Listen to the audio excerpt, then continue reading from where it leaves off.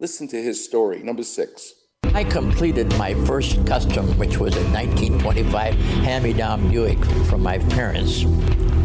And I was able to do all the different customizing events, putting doorknobs in the grill and foxtails and hubcaps and in fact, old household paint from a hardware store. But when I drove into school, it was kind of a very unique feeling because this is the first time that anybody in our classes or even the school board was able to see a car customized. That means changed from what it was stock to what I created from that car. Number 7. And of course doing everything by hand and through my mind at 13 years old of what I liked, what I enjoyed. And the big feeling extended through the kids that were at school because when they saw what I did, they said, wow, look what Barris did to that old Buick. He made it into a new Buick or a custom Buick. So these are one of the thrills that I had that made me feel that this is the road that I wanted to take with any kind of wheels for the rest of my life. Until 1957 comes and he loses it all. His whole life that he has planned out literally blows up in smoke. Number 8. 1957, and I got a phone call from one of the police department guys who worked for me. He said, George, your building is burning.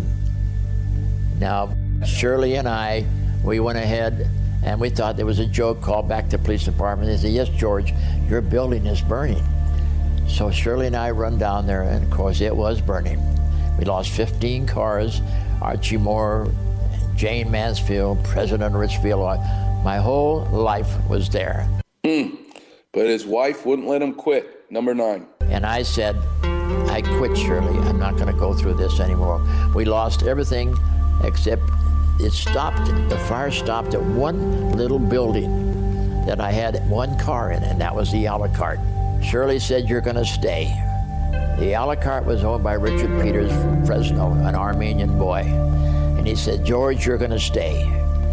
I said, okay, we'll finish the car. Number 10. Now, these Armenians every day drove 250 miles to help me work on the a la carte, to finish the a la carte. And lo and behold, we won. Number 1 Grand National Roadster in history that won that show. Number 12. Give me what they have. In our days, we had no tools. We had hacksaws, cutting scissors, and to create designs, it was not through a computer. It was to photograph the car, take your scissors and cut it out. In fact, that's the way I customized the Munster coach. Listen to this, number 13. I photographed the 1925 Model T, and then I took the scissors and cut it into 3 sections so I can make a 6-door Model T. And from there, I went ahead and created T fenders that go off to the side, a cabinet in the center for Al Lewis, a piggyback in the back for Butch Patrick. All of that was done through scissors and photographs. Today, you take that photograph and you put it into the computer and you go in different directions and you can stretch it, you can build it up, you can add parts, you can do all of that, which is what my son and my grandson does for me now.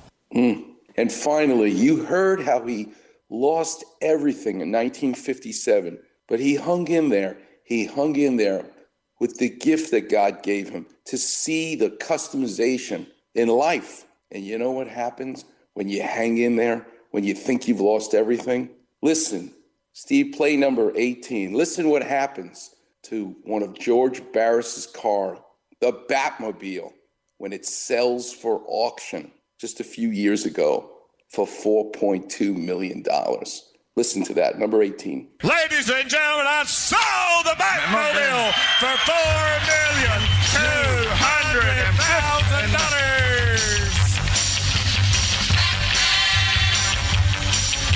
Come here. Customization in art, in sports, in surgery. in each of our lives. That's what today's show about. Coming up, I'm going to get into what it is in sports. The greatest college coach, Urban Meyer. He doesn't have a system. He customizes his entire offense to who he has. It's a beautiful story in sports. And then we'll open up the clinic. The number's 877-710-ESPN. You're listening to the one and only Weekend Warrior Show here on 710 ESPN.